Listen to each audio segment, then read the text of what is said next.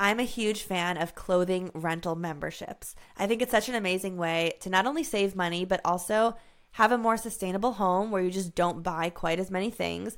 And it's also an amazing way to explore new styles without the commitment of needing to purchase everything. I recently discovered Armoire, which is a woman-founded and woman-led brand that also spotlights a ton of women-owned designers on their website. All you do is take a 5-minute style quiz, and then you select items that you love, and then styles show up at your door in as little as 2 days.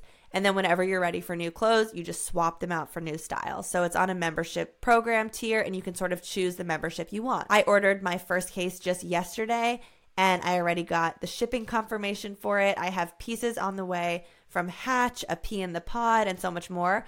I really went all out with the maternity clothes. I got dresses, jumpsuits, maternity jeans, things that I wouldn't otherwise want to buy because I really will only need them for such a limited time. I'll be sharing some of the styles on my stories in the coming weeks, but if you're interested in giving Armoire a try, they are kindly giving my listeners up to 50% off their first month. That's up to $125 off. So just visit armoire.style/realstuff. That's armoire.style, spelled ARMOIRE.style/realstuff to get up to 50% off your first month. Go give them a try today.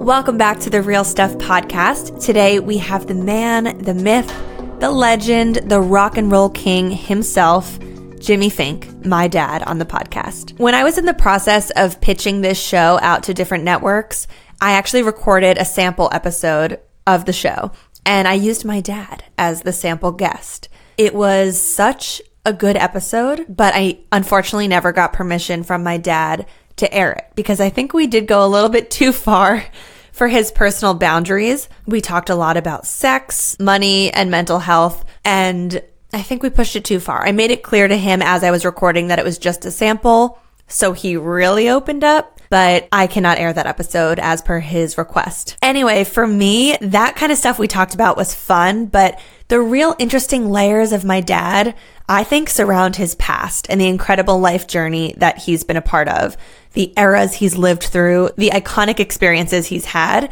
and just who he is as a human. So for those of you who don't know anything about my dad, just a little setup, although you will hear all about his career. He's been working in radio broadcasting for over 5 decades. He is a radio DJ, which doesn't actually mean that he's a modern day DJ, mixing music and spinning tracks. It means he's the on-air personality. But I grew up having my dad as the voice of this local radio station in my county. And I have vivid memories from my childhood of my dad picking me up from school and driving me home simultaneously while we were playing his show on the radio in the car. So I would hear him on the radio, see him in the front seat. By the time I was in middle school, even today, as many of us know, radio is not recorded live. So he would usually have recorded the show earlier in the day, and it was airing in the afternoons once he was already back home. So when he picked me up from school, that was when his show was on, and I always got to listen to it with him. My dad is still on the radio today, and you can tune in from anywhere in the world. So the station's called 107.1 The Peak. It's in Westchester. You can listen around the New York tri-state area, but if you want to listen online, no matter where you are in the world, you can go to 1071thepeak.com. That's Peak, P-E-A-K. And you just press the little play button at the top and you can stream it live. He is a DJ on every Monday to Friday from 3 to 7 p.m. Eastern Standard Time. So tune in and hear him, and it'll be a lot of fun. In today's interview, you're going to hear some amazing stories from his past, from Woodstock to Studio 54 to the disco era. So many things I did not know about him. There's also a very touching moment that we share at the end of the interview. And ultimately, I'm really just grateful to have had the chance to sit down and have this type of conversation with my dad. And I'm so glad it was recorded and that I will have it forever. The fact that I can play this back to my children one day once they've grown brings me a lot of joy. You will also hear reference to how many times we attempted to do the recording, because I kid you not, I tried to do it like 10 times before it actually worked. For some reason, he kept getting kicked out of the recording software we use. And then we tried to do it live in person and the audio was bad. So we finally nailed it and figured it out. I wanted to try this fun new thing where I read out loud a review of the day, because the show's been getting some amazing reviews on Apple Podcasts and on Spotify. I'm so grateful for the written reviews that you're leaving. And this one really hit me. This one's from Andrea XO. I'm already loving this podcast and the intention behind it. Lucy's authentic curiosity comes through so strongly, and her transparent and reflective style feels safe and true. I love that there are solo episodes to continue hearing her exceptional storytelling, but also guest episodes where we can be exposed to other people's stories and perspectives. Unscripted and innovative. I'm looking forward to more. Thank you, Andrea. I'm also looking forward to more, and what you wrote in that review is just exactly the space that I'm trying to create on this show. A safe space that's authentic and true, place where you can really hear other people's perspectives in an unscripted and raw way. So if you're liking the show and you leave it a 5-star rating and a written review on Apple, please take a screenshot of it, send it to me over Instagram DM, and I will reply with a personalized voice note thanking you. I am also going to be reading through all of these reviews, and I plan to read a review of the day in every episode. Thank you again for being here, and now it's time. Let's do it. Let's get into today's interview with my dad, Jimmy. Hi, Dad. Hi. Hello, miss. What number podcast attempt is this for us? This is take 12.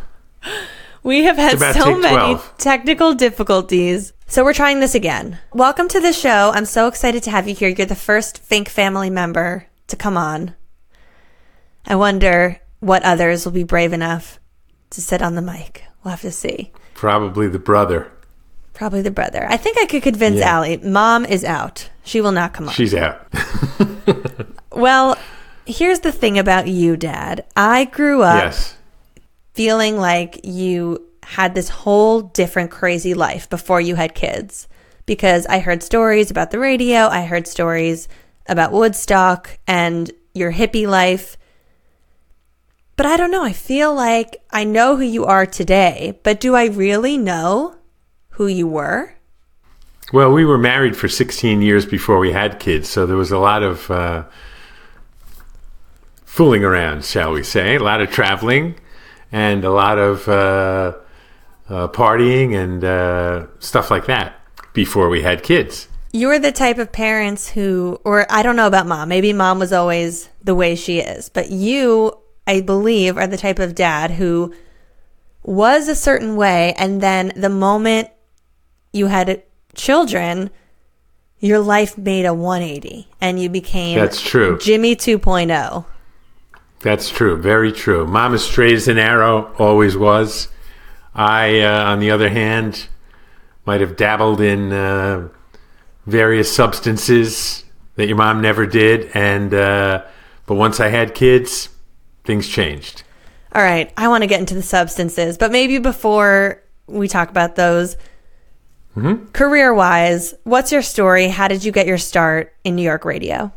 Well, I was really into music from when I was a teenager, and I went away to college. I was home from college for the summer, working in my family business, the bread business. We had a bakery. I called into a radio station to make a request to hear a couple of songs, one from Rod Stewart and one from Van Morrison. Somehow or another, I got connected to Alan Shaw, who was a vice president of ABC. At the time, ABC owned the radio station that I was calling. For some reason, he answered the phone and started quizzing me. It was just a chance answering. I don't know if he was answering the request line for a little while to see who was out there listening to the radio. But at any rate, he started asking me all kinds of questions about music and why I wanted to hear those songs and what else I liked. And he could see that I was pretty well versed in music because, as I said, from the time I was a teenager and the time the Beatles came upon the scene, I really got very, very into music. So he invited me down to the radio station to make a tape, which I said, sure, I'll come down. And I went down on a Wednesday. I never really made a tape. I just sat and talked to him for a little while. And he said, well, I want to put you on the air this Saturday. So I said, okay. And I said, well, what will I play? And he would tell me to play whatever you want and talk about the music.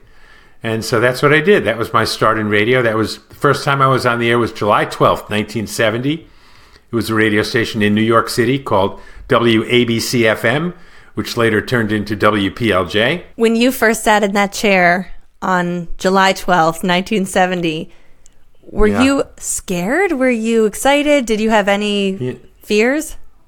You know, I kind of hid behind the music a little bit.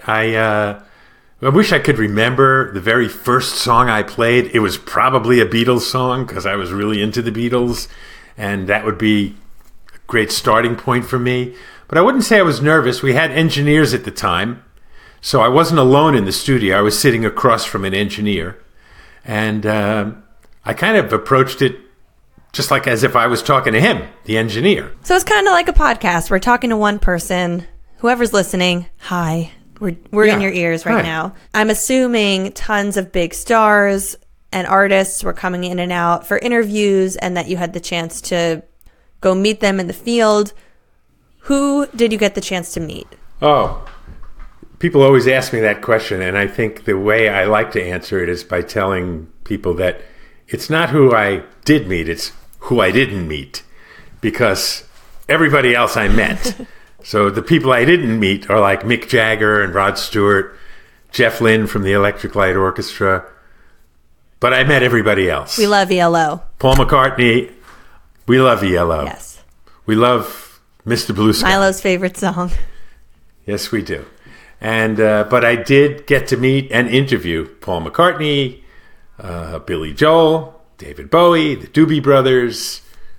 I mean, whoever you could think of, I probably met them. Did you tell me that you were once in the elevator with John Lennon? When I finished doing my show at WPLJ sometimes, the show that came on after me was a talk show. John Lennon was there, and when John was going to be on the show, they told me, could you go downstairs and greet John Lennon in the lobby of the building and bring him up? So I said, okay. So I went downstairs, and John and Yoko were both there. And when he came up, when we were riding up in the elevator, I remember he asked me for gum. He says, you got any gum? And I'm going like this, trying to feel, do I have any gum? I mean, this is the guy who influenced me to get into music and radio, and all he wanted from me was gum. And I didn't have any. And he said, geez, John, I'm sorry. I just don't. He goes, oh, I thought all Americans chewed gum. So then anyway, I brought him up into the radio station, and this was a time when John was having trouble with the United States Immigration Office. Certain politicians wanted to deport him.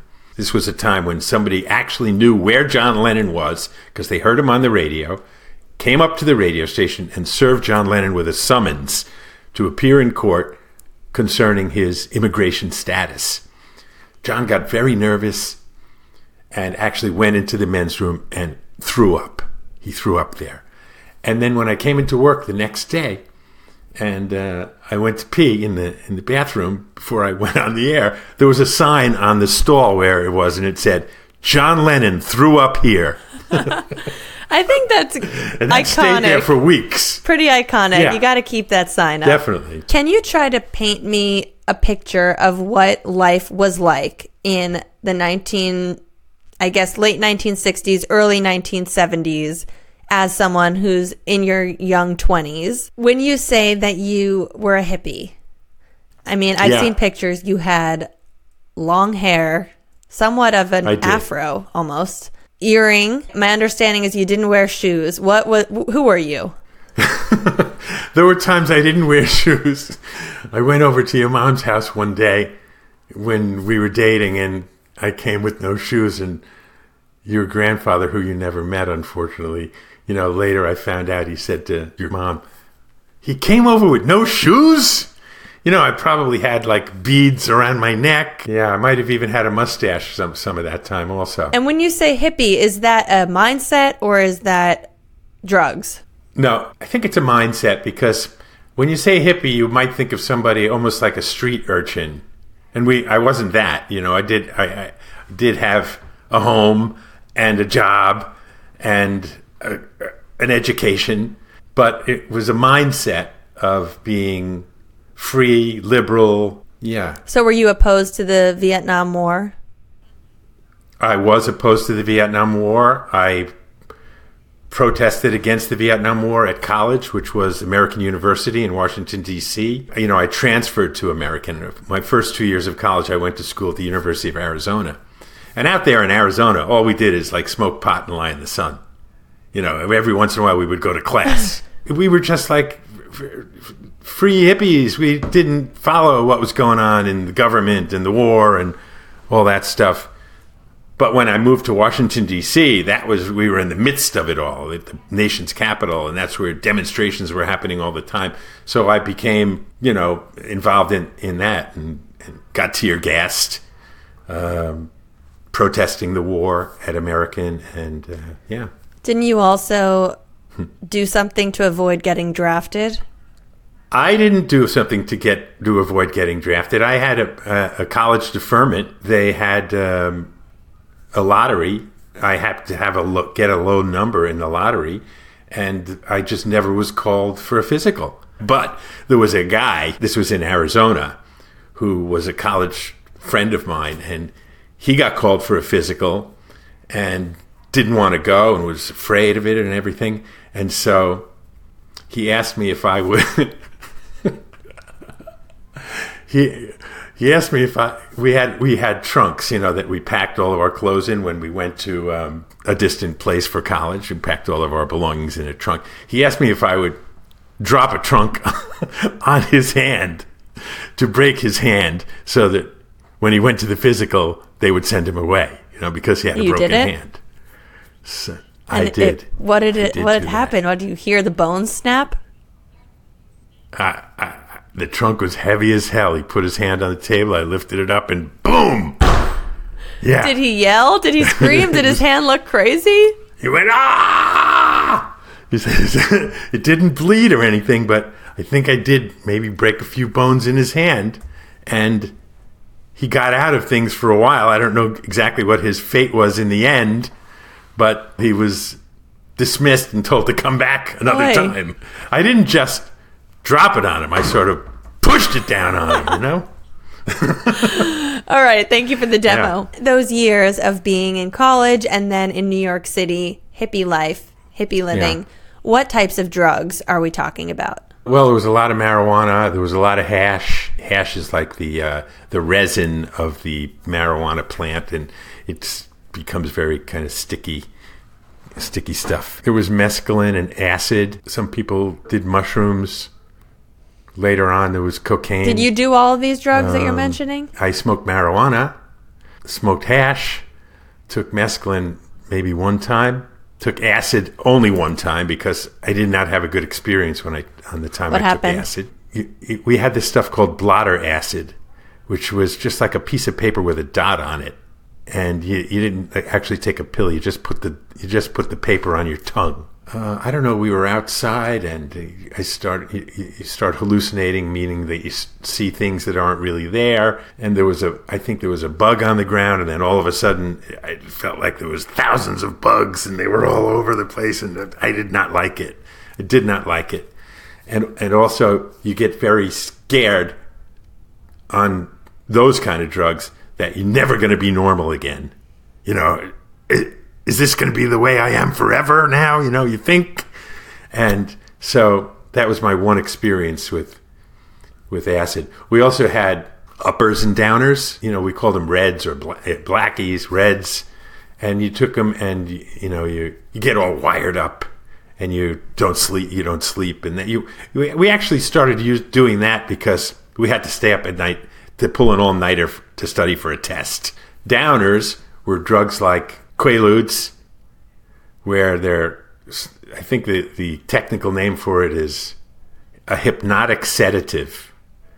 And you take it, but you stay awake on it, and it's almost like being drunk.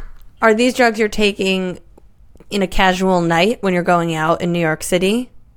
Most of this stuff it goes back to my college days, In New York City, going to the clubs and stuff like that, it would just get high on pot, marijuana. Cocaine was also. I remember we would take our credit cards. You put a little bit of cocaine on the table, and you take your credit card and sort of chop it and make it very fine, and then form it into a line. And you take a straw and you put I feel like it you're in your nose teaching me how to do drugs right now. Well, this is the real stuff, baby. This is the real stuff. Never have done it for more than 30 years now because I just never would do it. again. Was there ever a time when you were in the thick of that I don't exactly know how to frame the question, but that you felt like you were addicted to it? I liked it a lot, and I suppose, I would seek it out often enough. But the thing about me and addiction is I never felt like I had to like go to rehab or something. Like even when I stopped smoking, I just stopped cold turkey and never went back. And it became sort of annoying. It's annoying when someone smokes around me now. The same thing with cocaine. Cocaine was right before we were born? That wasn't a college thing? Cocaine went into the radio and music life. A lot of other companions of mine and artists were into cocaine. There was a time up at the radio station during Heavy Metal from Hell where I would have a guest on. And I can remember one time, I don't want to say his name, but I had a very famous guest on, a name that you would know, from a band that you would know. And I wasn't doing it then, but he was doing cocaine in the studio. Even cut a line. This is crazy. He would cut a line of cocaine on the label of a record that was turning on the turntable. That record was on the air, and as it came around, he would snort it up, as it's spinning around. And the next night, he was on the Larry King Show on CNN, a talk show, saying that he never, ever does drugs anymore. The next night, after he was on with me snorting cocaine off the record on the air. No pun intended, that was off the record. It's a good one. That was off the record. That is the real stuff off the record. I wish I could know who it was. I'm going to ask you later. I know you don't want to be incriminating. I'll tell you in private. No, I don't want to reveal who that was. But it was somebody very famous who everybody would know. I want to go back to Woodstock because I know that was a big drug time and party time and one of the most famous events of the past. Woodstock was before my radio career, I have to say. Woodstock was 1969, the summer before I got into radio. I still have the tickets because nobody ever collected the tickets up in Woodstock. They were just overwhelmed. I don't know how many tickets they sold, but I think maybe 400,000 or 500,000 people showed up, and they were completely overwhelmed, and fences were torn down. We went up to Woodstock in a Fink bread truck, which was my family's business. We had a bakery, I said, and we had a delivery truck, and we went up, and the drug that we had with us there was hash. We had hash, and I remember there was like a hole in the floor of the truck right near the driver's seat that we knew if we got stopped by the cops, we could throw the hash down. It just went out to the street? And ditch it down into the street. Yeah, there was a hole in the floor that went down straight down into the street. You had your escape plan ready. So we never got stopped by the cops, though. We never did. So what happened at Woodstock? You pull up in the truck. Well, I told you we went up with about 3 or 4 guys, all high school friends, and one girl whose name was Susan Tipograph. She asked if she could come up with us. So she parked her car in front of my friend's house and came up to Woodstock with us in the truck. And just to keep it short, we lost track of Susan once she got up there. If we didn't stay in a group, you would have lost track of everybody. And if you didn't come back to the truck, like at night, you never would have found each other. So we always knew that we could come back to the truck at night, which was also good because Woodstock was a rainy, kind of muddy mess, and the truck was a perfect spot to be and stay dry. But we lost Susan up there, and then when it came time to leave, we said, well, what do we do about Susan? Because there was no way to find her amongst 300,000 people. So we left. You left? And left her there. We left her. We left poor Susan Tipograph. Still at Woodstock today. Yeah. No, actually, the Woodstock was August, like 15th and 16th, and her car stayed in front of my friend's house for months. I think it was like the day before Halloween when all of a sudden the car disappeared. We were wondering all during that time, should we call Susan's mother? But then all of a sudden one day the car was gone. So we figured, Susan finally made it back. She got her car. She's gone. And that's the end of it. Oh. Then a few years later, I heard about Susan Tipograph, who became a radical lawyer. She was a lawyer who was defending some of these radical groups that were opposed to the war and also part of the early Black Power movement, like the Black Panthers. And she was their lawyer defending them. And one time, just a few years ago, she heard me on the radio while she was driving up to, I think, her summer home somewhere up in the Catskills or something. And she wrote me a letter. Oh. And that was Susan. Amazing. Susan, if you're listening, I'm so sorry my dad abandoned you, and I'd love to get you on the show to hear your side of the story of coming back to where the truck was parked and finding that they ditched you in Woodstock, New York, in the pouring rain and sludge. That's a good Woodstock story. But everything is pretty much documented in the Woodstock movie, where you can hear the announcer, whose name is Chipmunk. Yeah, his name is Chipmunk. That's his name. And but he's making the stage announcements, and he's telling people, don't eat the brown acid. You know, the brown acid was bad. It was tainted. People were having bad trips. So he was warning people to stay away from the brown acid. At Woodstock, we basically went for the music. Santana and The Who, Grateful Dead. Jimi Hendrix was the last person to play. John Sebastian from The Lovin' Spoonful. Richie Havens. Just so many great acts and artists. They're all documented in the Woodstock movie. And there's a moment in the Woodstock movie when they sort of pan down with the camera through the audience where they're passing a bottle of water down the row, and the bottle passes over me. So for a fraction of a second, I'm in it. I'm there. Nice. I am. At Woodstock I've heard rumors that it was just this one big giant orgy. What was happening there? It was, I don't know, like I say, we went up there for the music. I mean, it was hot. It was steamy. Some people had their clothes off. Yeah. And it was muddy and people were in the mud, and it was kind of gross. There was some sex going on up there. We didn't have it. I was just with a bunch of guys. So, there was no, but were people having sex in there, public? I didn't see it. Maybe in the Woodstock movie, there's sort of some innuendo about that, and there's certainly some topless girls and stuff like that. But I didn't see it. During that summer, my friend Kenny was working at the New York Times, and a couple of weeks after Woodstock, the people at the Times knew that Kenny went there, and said, "Kenny, can you get a couple of people that you went with or people that you knew to come down to the New York Times and sit down and have a roundtable discussion about Woodstock?" And so if you go back in the New York Times archives back in late August or maybe early September, they had an extensive article about Woodstock from the standpoint of the people who attended the festival, and I was one of them. The interviews that they did at the roundtable discussion were in the New York Times. And can I go downstairs for 1 second and get it so I can be exact? Pause for 1 second. Be right back. Guys, while he's gone, how cute is he? If you're not watching on YouTube, you got to watch.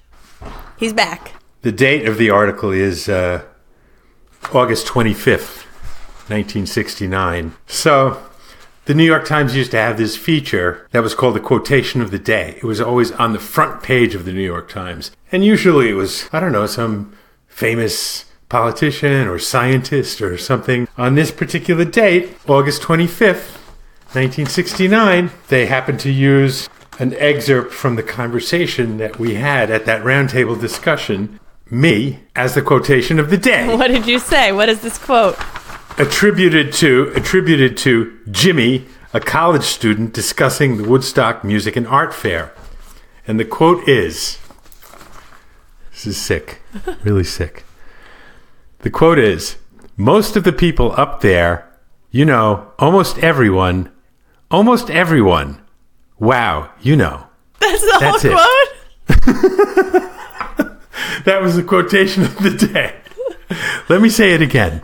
Most of the people up there, you know, almost everyone, wow, you know? I wonder what you were going to say. Almost everyone what? I need to know. Maybe they wanted to emphasize the fact that some stoned out college kid couldn't put a sentence together and decided to use that as the quotation of the day. Oh, that is rich. That is rich. It's embarrassing in a way. It's a sign. No, it's embarrassing, It's a sign period. of the times. If nothing else, it's authentic. Yes. I want to go back to your time in the New York radio scene because I know you worked at a few stations and you worked with some big personas. So what were some of your roles? For the first 7 years when I was in radio, I was basically a weekend fill-in guy. And so I did all those different radio shifts during the course of those first 7 years. Then in 1978, I did the morning show for about 2.5 years at WPLJ in New York. And like I say, I wound up working there for 13 years. So by 1983, my time at PLJ was coming to an end because they were changing formats. They would stop playing the classic rock that I came there for and started playing more pop music that I wasn't really into and none of the disc jockeys were into. And most of us lost our jobs. But because PLJ was owned by ABC, I was also working for the ABC radio network. So I did a couple of different shows for them, including one called Rolling Stone Magazine's Continuous History of Rock and Roll. It was a nationally syndicated show on about 150 stations across America and also on Armed Forces Radio. So it was kind of worldwide.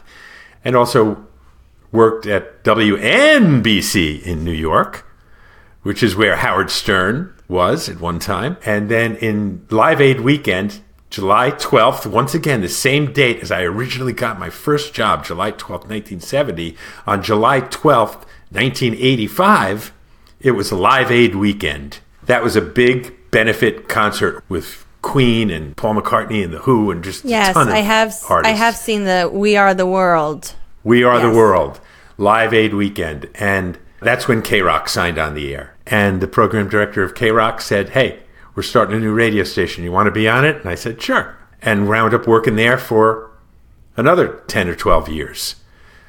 After a couple of years at K-Rock, Howard Stern came over from WNBC. Is that how they say it on the air there?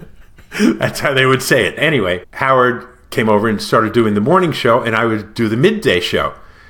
So Howard's show was really supposed to be on from 6 to 10 in the morning, and I would come on and be working from 10 to 2. The thing about Howard is he never got off the air at 10 o'clock. He just would keep going, maybe sometimes until 11 or even after 11. But since my show started at 10, I walked in the Howard Stern studio at 10 o'clock every morning, and as a result, became part of the Howard Stern show for a few years. And that was a great, great experience, because Howard was very different and also changed the way I was on the radio. In what way? I don't know. Howard would do so many wacky and crazy things that I would say to myself, well, there's nothing I'm going to do that's going to get me in trouble, because Howard's making naked women sit on the speaker of the radio station while he plays some kind of rumbling music and they're vibrating, their private parts. What am I going to do that's going to get me in trouble? Nothing. So I became very free on the air. And also sort of my personality just sort of came out more and I could be very real. And it was really a great experience. I loved working at that time on the air. If you're the type of person who wants to be eating good quality home-cooked meals regularly, but you always find yourself buying a bunch of groceries and then watching them go bad in the back of the fridge as you order takeout time and time again, it's time to sign up for Factor. With Factor, you'll get pre-prepared restaurant-quality meals delivered right to your door. These meals are not frozen. Everything is freshly made. You can choose from over 35 meal options a week. Plus, they have nutrition-packed add-ons like 100% plant-based chocolate brownie shakes, wellness shots, and more. The meals are ready to heat and eat, so all of the shopping, chopping, prepping, and cooking is left to the experts. You can choose a schedule that works for you from as little as 6 meals a week all the way to 18 meals a week. Plus, you can pause or reschedule deliveries at any time. If you're already ordering so much takeout, I promise Factor will save you money. And as a gift from the Real Stuff podcast, we're giving you 50% off at factormeals.com/realstuff50. That's code realstuff50 at factormeals.com/realstuff50 to get tons of great meals at half the price. Studio 54 was this very hot place. I know that there's this Dolly Parton documentary on Netflix or something. where there's a scene at Studio 54 that you're in. You were dancing or standing in the background. So I kind of looked. I don't look too good. I'm like this. You got to watch on YouTube to see what he's doing. But I have seen the clip. Yeah, that is exactly what he's doing in the clip. And I just want to hear about Studio 54 and the environment and you and Mom. Okay. Well, that was the late 1970s. So, and that was the same time when I was doing the morning show at WPLJ. We went in the very early days of Studio 54 when it was just starting and becoming a thing. And there was always a scene out in front of people trying to get in and wanting to get in, and very few people actually did get in. But Mark Beneke ran the door, and I think he knew me from PLJ. We always got in. So much to the effect that people from PLJ, like salespeople who could never get into Studio 54, would sort of try to tag along with us. You know, they would say, Jimmy, could you take me to Studio 54 tonight? Because we were regulars. Debbie and I, Mom, your mom and I, were regulars at Studio 54. What does that mean? How often? A few times a week. The thing is, Studio 54 didn't start happening until like 11 o'clock at night. So you would get there at 11 o'clock at night. Actually, we would stay there all night. I would take Mommy home and then go in and do the morning show at PLJ. And then not sleep? After the morning show was over, go home, go to sleep. During the whole day? Wake up, wow. Sleep during the day. And this nocturnal living went on for a year? Couple of years. 78, 79, 80, the disco era. And Mommy, and the thing is, I was on a rock station, and there was a big disco blowback. People would say, disco sucks.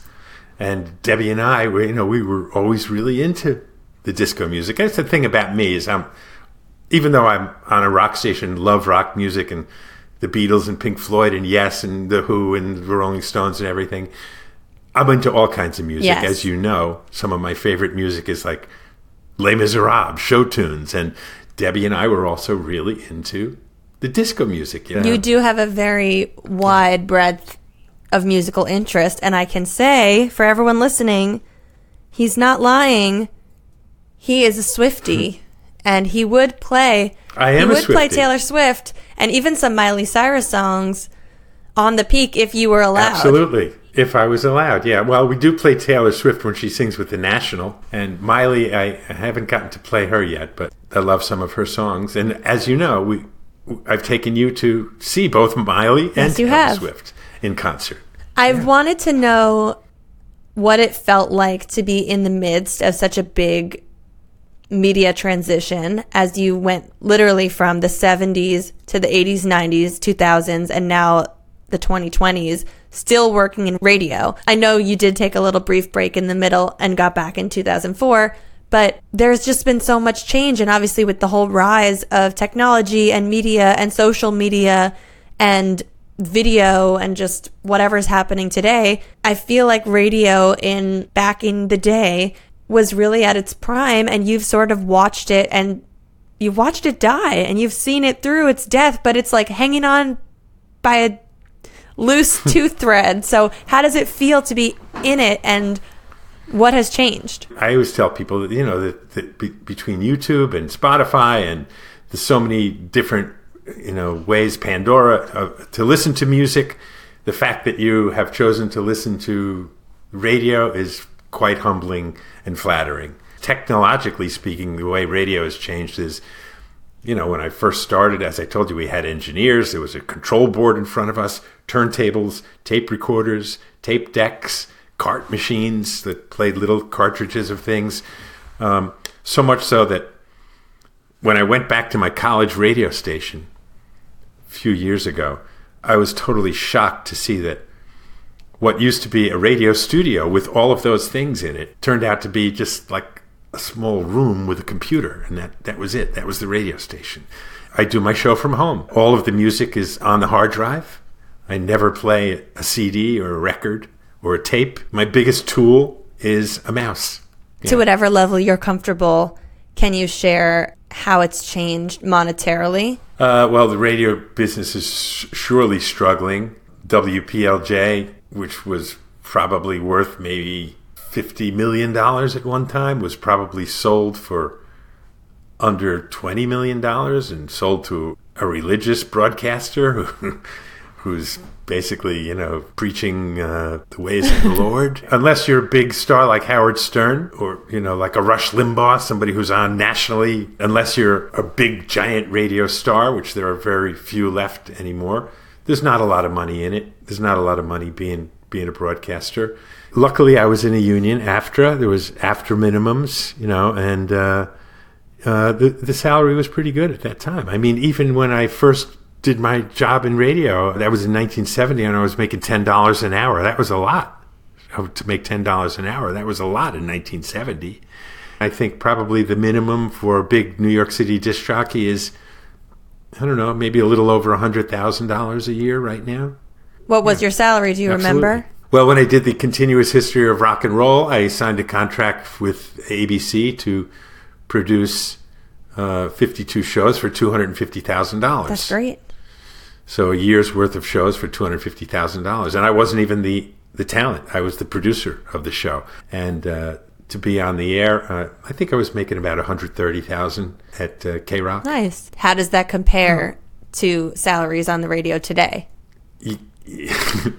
If it wasn't for the fact that I had a family business, let's put it this way, I would never have been able to send 3 kids to college without you guys getting college loans if I was doing it on a radio salary. So let's put it that the way. College fund for your 3 children came from being part of your family's bread business and how you guys sold that business. That's true, because it cost almost $1 million to send 3 kids to school for 4 years each. Yes, it's an expensive, crazy thing. Very expensive, and now if I had 3 kids and had to send them to school, it would be much more than that. I know I have thanked you, but let's make it a public thanks for sending me through college and allowing me to leave without being in student loan debt, because you allowed me to start building my own wealth and starting to save and starting to invest, and allowed me to have the freedom to go into a media career, which maybe wasn't as lucrative up at the start. So thank you. You're welcome. And I'm very proud that I got to send 3 kids to school with and that they graduated with no debt. It's fantastic, because I basically worked 2 jobs for a long period of time, because even when I did go full-time in radio, I still had a relationship at my family business. I was more on the corporate level, but I still had a job there. So I did have 2 jobs for a long I think it's time. worth mentioning this family business, for people who don't know, was called Fink Baking Corporation, was a bread factory and operation. Yeah, not a small corner bakery. We had a factory that had 300,000 square feet. We had 100 trucks driving all around the whole New York metropolitan area, way down to New Jersey, up into Connecticut, and down maybe even as far as Philadelphia, and out to the end of Long Island. We served restaurants, hospitals, hotels, schools. Big business. At the height of the company, we were doing about $65 million a year of business selling bread and rolls. And I think it's interesting because you were in radio for this, huge chunk of time before I was born. And then when I was born in 1992, you worked in radio for another few years after that. So I was born into you working in radio, but I was too young to know what you were doing. I remember music was a big part of our upbringing. But when I was really young still, you left radio and you didn't re-enter it until 2004 when you moved to the peak where you are today. And so for most of my upbringing, like all of my elementary school years, whenever we had take your daughter to work day or take your child to work day, Allie and I were going to the bread factory. I have memories of going to Long Island City, going to this factory, going into these huge freezers and these rooms where there are these huge vats of dough and you could just walk around with dough. I think it's kind of ironic that I'm celiac now, because I probably would die if I walked through Fink Baking. But the moment you drive up anywhere within the vicinity of the bakery, you can smell the yeast and the bread. And I remember you would come to our classes, like for show and tell, we used to bring in loaves of bread that they would make at the bakery for us that were animals, like lizards and alligators. Yeah. It's interesting because my perception of who you were in the working world was always that you worked at Fink Bakery until you got back into radio when I was old enough to recognize what you were doing. Yeah, you were about 12 when I came back to work at the Peak at 107.1 The Peak, where I am now. The thing is, in the late 1990s, my brother, your Uncle Stevie, had a heart attack, and I really felt like I had to leave radio and go back to the bread business to sort of help him out. It was really to help him out and wind down the bread business and either try to sell it or do something, because he wasn't well.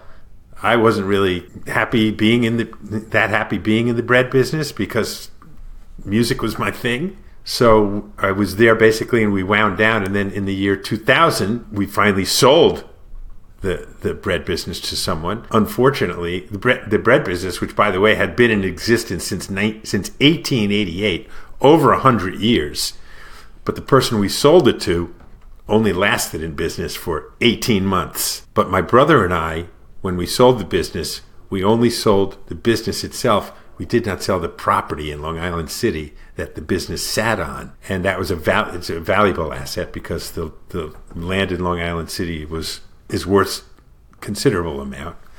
We sold that as well.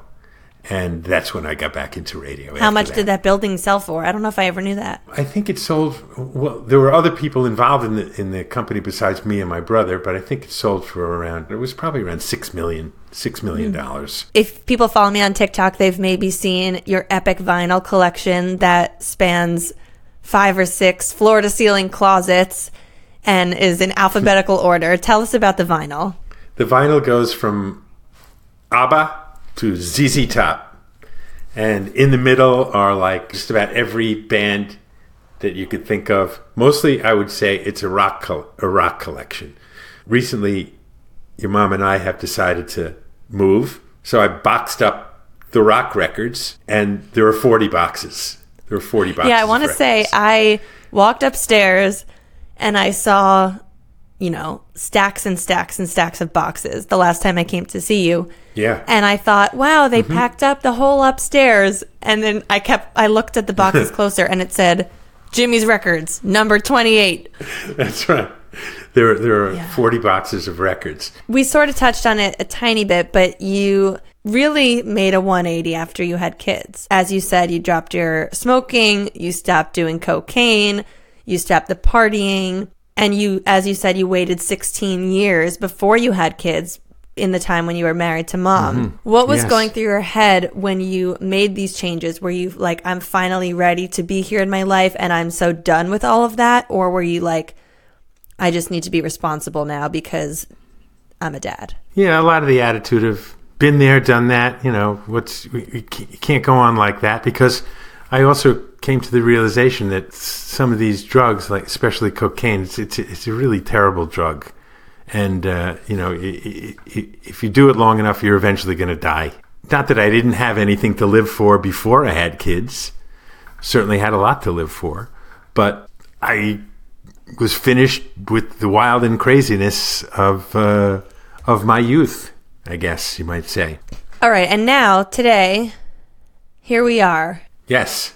Here we are, where marijuana has become legal. It's pretty unbelievable that as I'm turning, 75 years old, there are stores popping up selling stuff that we, had to hide and run around to find somebody to buy it from, back in the 60s, and were worried about getting busted. And now you just go into the store to buy it. Have you been doing that lately? No, I haven't, because I don't want to smoke ever again. Even marijuana, I don't want to smoke. I could say that I've done some edibles, but I'm certainly not doing it regularly at any time. Maybe if I'm going to a concert, I might do it, something like that. But generally speaking, I don't do it a lot. And how has it felt to have a daughter who has followed pretty closely in your footsteps? Well, thankfully, you didn't follow in my footsteps as far as my drug past is concerned. That is true. None of my daughters have. Yeah. Well, I always say now, that since you have like these 500,000 TikTok followers and more than 500,000 subscribers on YouTube, that now when I go on stage to introduce a band, instead of saying, "Hey, I'm Jimmy Fink from 107.1 The Peak, I just would go on and say, "Hey, I'm Jimmy Fink, Lucy Fink's dad." You do not do that. You have had some people stop you in a grocery store or somewhere and say that they've seen you on my pages. Yes. Yes, of course. Anything else you want to share? Anything you want to ask me? Just that I think you've come up with just a beautiful child. Aww. You know, Milo is just so special. He's so great. I love spending time with him. Love turning him on to music. Yeah, he loves music. Yesterday you sent me a video where he basically sang the Yellow Submarine song from beginning to end, not just like the one line of it, you know. And also, you know, my Spotify Wrapped last year, you know, at the end of the year they tell you what the things you listened to the most were. And, well, the thing I listened to most last year was Yellow Submarine, because I'm playing it for Milo all the time when he gets in the car. Yeah. And also Mr. Blue Sky. Yep. And I have to say that your brother is basically like one of the chief people behind Spotify Wrapped, because he works for Spotify. Yep. You had 2 out of your 3 kids take somewhat of a similar path to you. I mean, Robbie is in a band, so he has the musical element of him, and he's obviously a guitar player and a singer. And he now works at Spotify. Mm-hmm. His band song is the theme song of this show. Thank you, East Love. Nice. Rolling Stone. And then you have me, who I'm not a radio host, but I'm almost the modern day media radio version, especially now with the podcast, being on a microphone and being in a studio like you were. And then you have Allie, who works in finance. So you got 2 out of 3 kids who have your media gene in some way. And I'm extremely proud of that. Extremely proud of you for everything that you've done. Thanks. Well, I'm so lucky to be your daughter. I think you know, I've told you many times that I think you're really cool. It's not the tattoos. It's not the bare feet. It's not the afros. Your earring. It's the essence of what a loving, amazing, present father you've been to all 3 of us. And we love you. And I'm so grateful to have the chance to bring you on The Real Stuff. And I hope you'll become a lifelong listener. I will.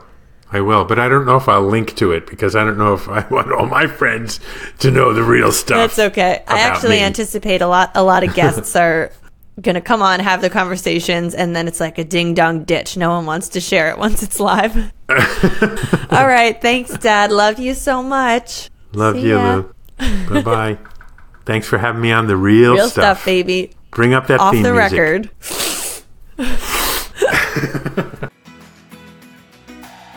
Thank you so much for tuning in to The Real Stuff. I'm Lucy Fink. Don't forget to follow the show on social media at The Real Stuff Pod.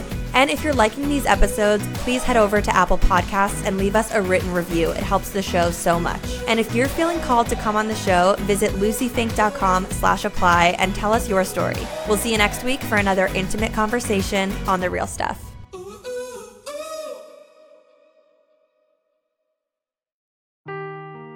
Seeking the truth never gets old. Introducing June's Journey, the free-to-play mobile game that will immerse you in a thrilling murder mystery. Join June Parker as she uncovers hidden objects and clues to solve her sister's death in a beautifully illustrated world set in the Roaring '20s. With new chapters added every week, the excitement never ends. Download June's Journey now on your Android or iOS device, or play on PC through Facebook Games.